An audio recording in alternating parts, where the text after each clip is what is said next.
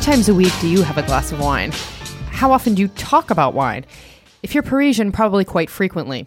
For me, it wasn't something I indulged with any regularity until I was researching and writing my book and finally discovered what I enjoyed drinking and knew what sorts of questions to ask.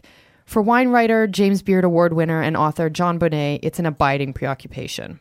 On this episode of The New Paris, we'll be speaking to him about his new book, The New Wine Rules, the wine scene in Paris, and what it's like being in the wine world today.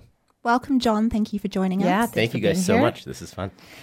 This seems like a really timely moment to talk to you because it's November, which means it's this Beaujolais moment in France, which is obviously a historical thing that's celebrated in this city with a lot of fanfare. Maybe you can tell us about that tradition, and because a lot of our listeners might not know about it and what's involved. And also, I know it's a young wine. The little that I do know of wine, I know that Beaujolais is a young wine, and we're kind of taught that that's a bad thing. True or false? An easy question with a complicated answer.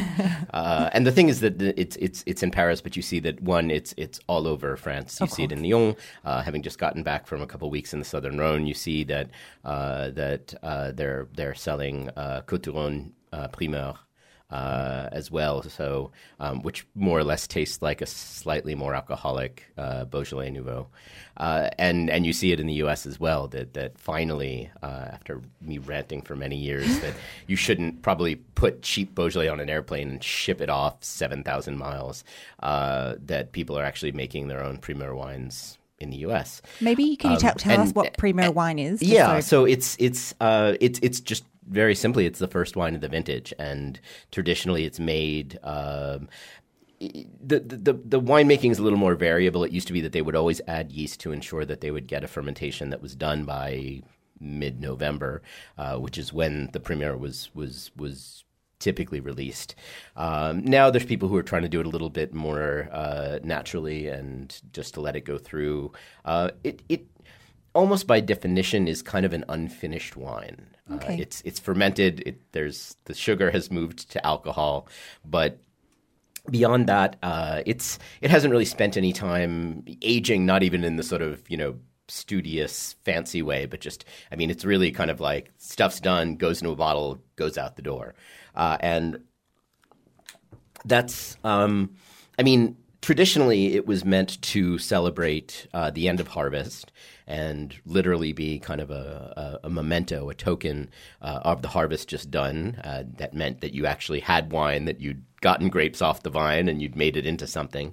And it was often put on barges and shipped up or down the Saône, if it was Beaujolais, to Lyon or ultimately to Paris. It was a very straightforward harvest tradition, as there are many. And then about 45, 50 years ago, it really began to morph, thanks in no small part to the Duboeuf family in Beaujolais, into this global marketing behemoth that became a way to take what's a completely practical and legitimate and smart French tradition. If you're in Paris, of course you want to know that the harvest is completed and you'll have wine. And if you're a bistro, you get your Beaujolais from whoever you're getting your cask of Beaujolais from traditionally, and you have something to drink and you have a party and you've got enough food and wine for the next year, hopefully. But that somehow morphed into this thing where these garish bottles would show up air freighted more often than not to all corners of the globe, and you would see it all over the U.S. at the moment when Americans of a prior generation were a little bit fixated on all things French. Mm-hmm. And this Isn't idea that still true? It's interesting. That's a whole other topic. It sort of dipped for a while, and now it's interesting how much it's come back. But talking about, Julia Child being the first part, but that sort of late 60s through the 80s where all things French suddenly became super interesting. And this was a way to copy a very French tradition, even though it practically made no sense. It was literally taking it out of its context and putting it somewhere else. And then you saw it in Japan, you saw it all over the world. Because it's a very like localized kind of celebration. Yeah, in a way. I mean, it's literally sort of. I mean, it is the quintessence of the French agronomic tradition. Yeah. It is this thing that you grow and you make and you successfully make it into wine, and then you all celebrate that you've done it. And then you have kind of hangers on somehow all over the world who want to grab onto that in their hometown. And I mean, that was quaint maybe in the 70s or 80s and until you started to think about just the practical matter of this kind of impractically appropriating a tradition. But the fact that it's new, right? Because I mean, you look at there's a certain set of the French population who will say, ew, I would never drink Beaujolais Nouveau. But yet you see at the same time this whole collective of people who celebrate it as though it's the best thing you're ever going to drink. So why this division? And like Alice was saying, like, is this something that wine people in the wine industry would encourage people to drink, or is it purely marketing? Is there elitism around the youth? There's reverse elitism. Maybe. Okay. So yeah, I mean, there's people who don't want to drink it because they think that it's. I don't even understand why, aside from the fact that it's not very expensive, and it's this kind of populist tradition that doesn't represent for them the grandeur of wine, which they're whatever. But at the same time, you also have to be a little bit forthright in the fact that Primeur wines are not very good. They're kind of fruity. They're very primary, literally, right? And they just don't taste like much. And like I said, I mean, you can taste one from the Rhone made of Grenache that tastes almost exactly like one from Beaujolais made of Gamay, because all you really are tasting are these kind of primary fermentative aromas that just sort of taste like wine that's done fermenting. And so it's a nice tradition. It's enjoyable to see, but it's also the flip side that you see when people go crazy over it and they think it's wonderful. At some point, I have to question how much they're really enjoying it versus how much they're enjoying the spectacle. And if they're really enjoying it, I do have to wonder what their wine goals are. Okay. Right. So it's definitely not a collector's wine anyway. No. It's something to drink in the moment, and it can be good 6 or 8 months later, actually, if it's if it hasn't been roasting on a shelf somewhere. Okay. But beyond that, no. It's not meant to endure in any way. Fascinating. So clearly you're well versed in the topic of wine. I mean, your biography certainly gives that proper impression of you. But how did you even get into wine? Because, I mean, you were at the San Francisco Chronicle for a long time and heading up the wine discussion there. But how did you sort of, develop this interest in wine? How did I have the throne handed? No, I mean, I wish I had a more interesting story, but I just, it was a very European upbringing in wine, even though we were in New York. My father was trained as a chef and had kind of a gourmet foods and catering business for a time. And so growing up, it was just always there. I think in the book, I say it was more or less osmotic. It just, you're surrounded by it. You don't think about learning about it, kind of like you don't think about learning about baseball. Although I spent more time sitting down trying to figure out how to learn about baseball in this very studious way, which wasn't very successful. So I didn't really think about it, completely forgot about it, and went off to school, became a journalist, did all sorts of other journalism, and then started to kind of wind my way back into it around 2000, and suddenly realized that I was trying to sneak wine into all of my stories, and went to my editor, this was at NBC at the time, and said, I should, what about doing a wine column?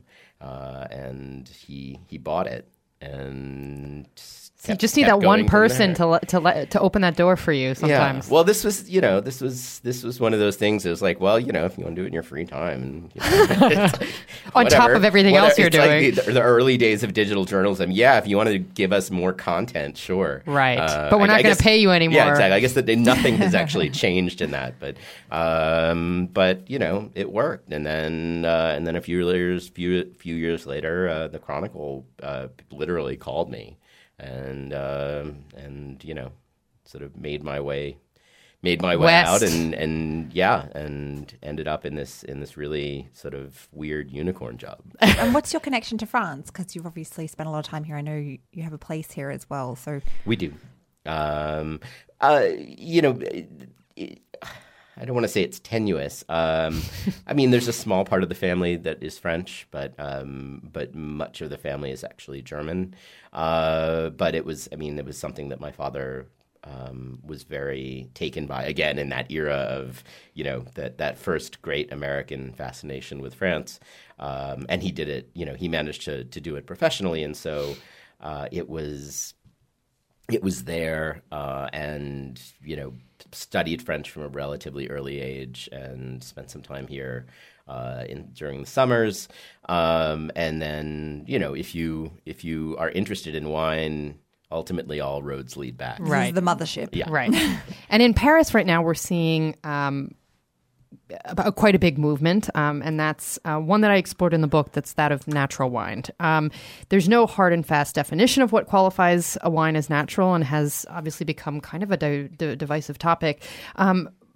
So it's either, it almost looks like a very niche subset of the wine world. To outsiders, though, it's often lumped together with organic wines and confused with biodynamic wines. So can you break it down for us? What should people know about it? And I know that, like all things, How not much all of time them you are got? created equal. I know we have to do this in like a give me the elevator pitch for the cheat natural sheet. wines. Yeah. So, I mean, natural wine is a little bit complicated, mostly because there's no real definition, and it is a little bit sui generis, in that it's kind of, the wine is natural because the winemaker or the caviste decides that it's natural. And in a broad sense, I guess you would say that it generally doesn't have things added to it, which means no acidity added, no enzymes, no yeasts. The question of sulfur is a complicated one, but I will not in any way say no sulfur, because you find that everyone, but kind of the very, very fringe, does believe in, at some point, often using some sulfur dioxide in the process as a preservative, and that's your 8-hour podcast. We'll leave that for another time. Marathon. So that is this thing, and I think it's become not just in Paris but all over. It's become very much à la mode, because it's different. The wines have this sort of rebelliousness to them. In the French context, a lot of them have either lost or have left voluntarily the appellation, and so there's this notion that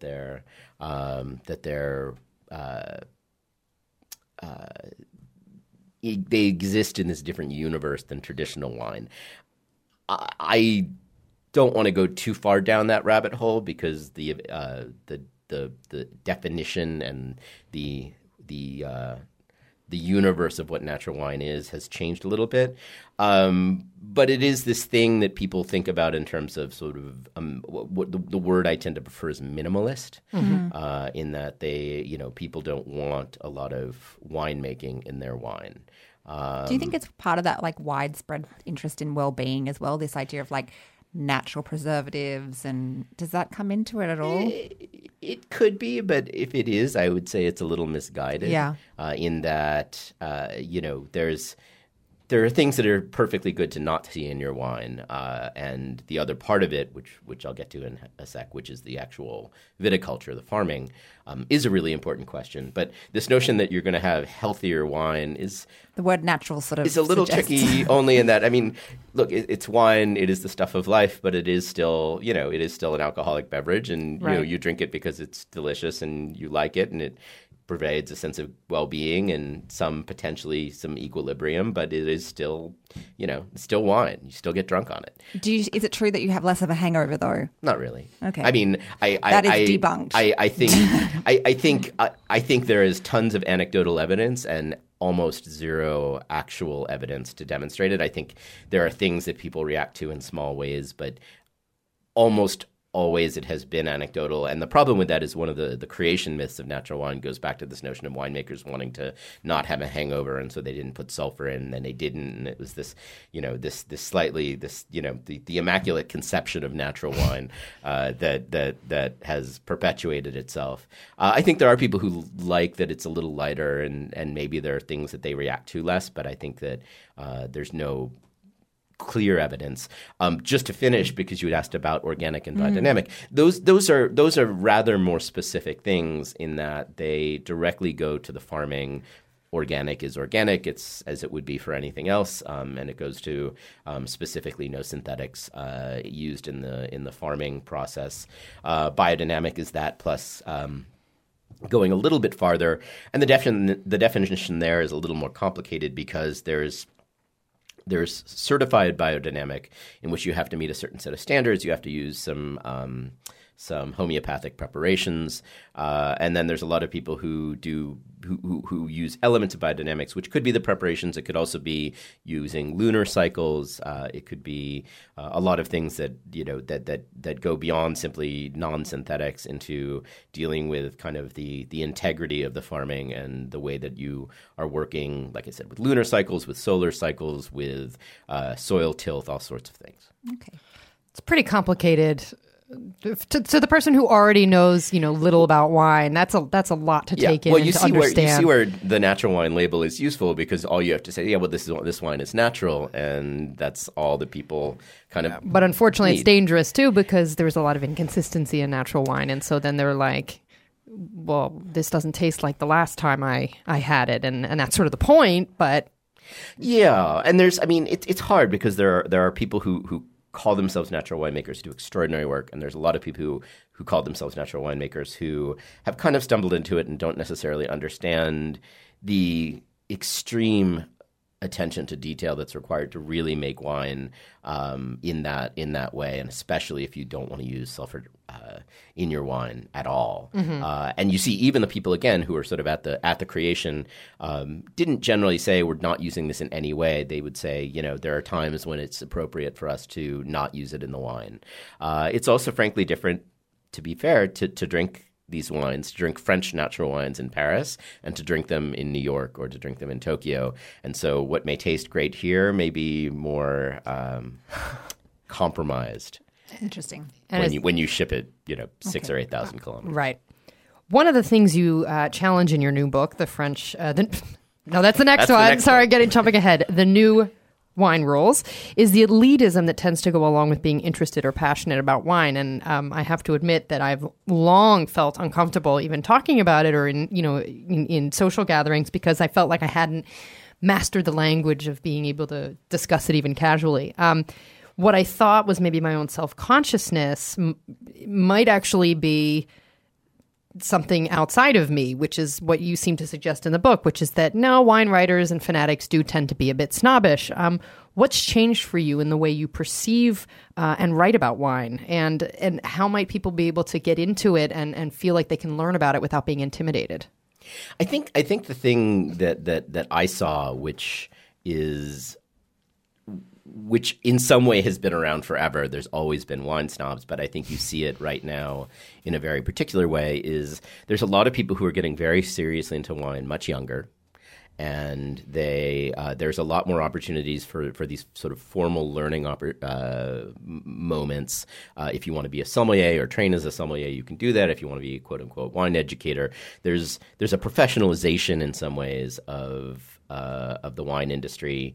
And so you see that there was always kind of a middle-aged white man clubbiness to wine, but now there's this clubbiness that sort of shifted its demographic a little bit. It's still mostly dudes, but they're younger. They're still pretty white. But it's there's this patois that kind of like comes up around it, and there's this notion of, well, we're talking about this very fancy thing, so let's use slang, and then let's which is exclusionary in its own way, and then let's use these very complicated tasting terms. And maybe it's simply that I've now been exposed to all of these terms long enough that they don't scare me anymore. Mm-hmm. But I think there's everyone likes to be confident in what they know. And for a long time, I think there's this inherent insecurity surrounding wine and probably surrounding all things culinary and maybe all things, that if you know something, you kind of want to lord it over other people. And wine is an easy thing to do that with, because once you're able to start talking about,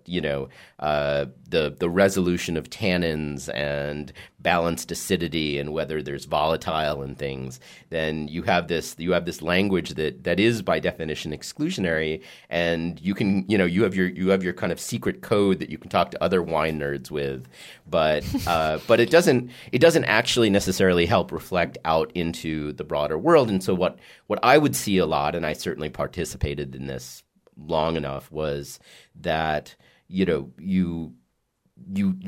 sort of down translate, and you end up talking probably a little bit oversimplistically. And so wine remains this mysterious thing, because you're either talking in this complete kind of jargon that excludes almost everyone, or you're talking in this way that is like wine for kindergartners. But you've just struck a really good balance in the new book. I mean, honestly, I was reading it and I felt like it didn't feel like you were talking to, complete newbies, but it also felt like you communicated that you know what you're talking about and also know how to distill it. Yeah, it felt accessible, definitely. It's definitely not a wine for dummies, but it's like a... We were happy to not make it a wine. But there are pictures. It still needed to be a little fun. No, I mean, the thing is that I think wine becomes complicated because people see it as this fetishistic item. My permanent metaphor for this is always the movie High Fidelity, which, same thing with vinyl. Like you have your things you love, the more obscure the better, and you have your way of excluding the rest of the world so you can live in your little sphere of cool. But when you stop and you step back a little bit with wine, you think about it. Yes, I mean, the culture is extraordinary. There's all of this really interesting stuff. Terroir is a legitimate thing, but we're talking about fermented grape juice. And so what that means is, when you think about things like, let's say, malolactic conversion or malolactic fermentation, which sounds, it's one of these sort of, quintessential complicated terms. And you step back and you're like, okay, so wine is grape juice. It has a bunch of different acids in it. Some of that is malic acid, which is what you have in apples. Malic acid in the presence of the right bacteria converts to lactic acid, which is what you have in dairy products. And that's what malolactic is when the sharp apple acid turns into the like smoother, creamier acid that you like get in yogurt. And that's all it is. And it's, I mean, there's you can go down a huge chemistry rabbit hole, but like ultimately most of the things that people talk about, if they're talking about racking barrels, which literally means like moving wine from one barrel to another, there's this thing that, again, like there's this whole sort of insider's code that everyone feels really cool for knowing. But ultimately, like you step back, and the more I've spent time in these kind of rudimentary cellars in France versus in the US, where everything is very polished and a little more high tech, you see like this is really not complicated stuff. It's literally fermentation. If you've ever made pickles, if you've ever made like kimchi or sauerkraut or anything, you more or less have the concept of most of what goes on. And it's great to be able to think about the diversity that's there and to think about the specifics of the flavors and all of this. But like in the end, it's a food stuff that's just not that complex. Right. It's just very diverse. Maybe that's the problem. It's hugely diverse. Yeah. Well, not the problem, the thing that's probably exciting. The opportunity. Yeah, the opportunity. Yeah. So the book breaks down 50 rules. Is that right? Is it 50? 89. 89. I am so off the mark. That's okay. 89's an interesting number, though. Yeah, why 89? You just couldn't get to 90. We originally started with having 101, and we ended up with me stretching to a bunch of rules that were kind of weak. And so we cut it, and that meant we got to save a few pages, and we got to put some more pictures in from Maria Hergetta, who's our amazing illustrator. And it was sort of like, let's kind of like with Eater in the 38, like let's just pick a random number and go with it. Well, if you had to whittle it down to 3 essential wine rules, new wine rules for like newcomers to the wine drinking experience. I know one of them, which I'll save for last. I'm thinking about the other two. I mean, the one that if I could literally, this would be the only thing that I could communicate to people is like throw out your winged corkscrews. I love how this gets you riled up too. Well, it's why it's on the book cover. Is like, you know, it's like the waiter's friend, which is the double hinged corkscrew that's not winged, but is sort of like the thing you see people use in restaurants. Is super simple. It's the cheapest thing ever, and it works so much better. It is physics at its finest. That would be one. I think the next one, and there's a set of rules around this, but really to kind of throw out all of the things you think about pairing wine with food, because most of them come from this very specific Western European tradition that doesn't really apply to modern cooking. Mm-hmm.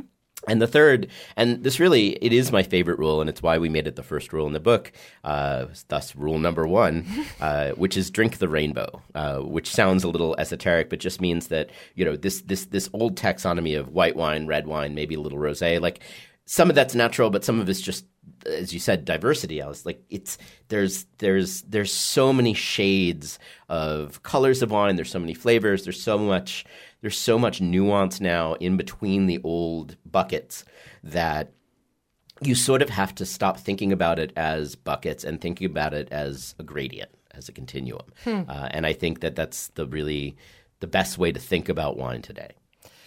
So for all sorts of other recommendations and rules, you're going to need to pick up a copy of The New Wine Rules, which is in bookstores everywhere, probably some specialty shops, definitely available online. It makes a great gift. It's nicely sized. It's perfect. And fits in a stocking. And it will apply to a lot of different people who you're trying to give gifts to, which I think is extremely helpful. Yeah. We didn't get to some of the other things we wanted to talk to you about, including your favorite wine bars in Paris. So we're going to have some extra stuff up here on my website, lostincheeseland.com, where you can also stream this episode if you want to listen to it again, and all of our other episodes. And until the next episode, do find Jon on Twitter. Jon, what's your handle? It's Jon Bonné. JBonne. Okay, perfect. Very easy. You can ask him questions.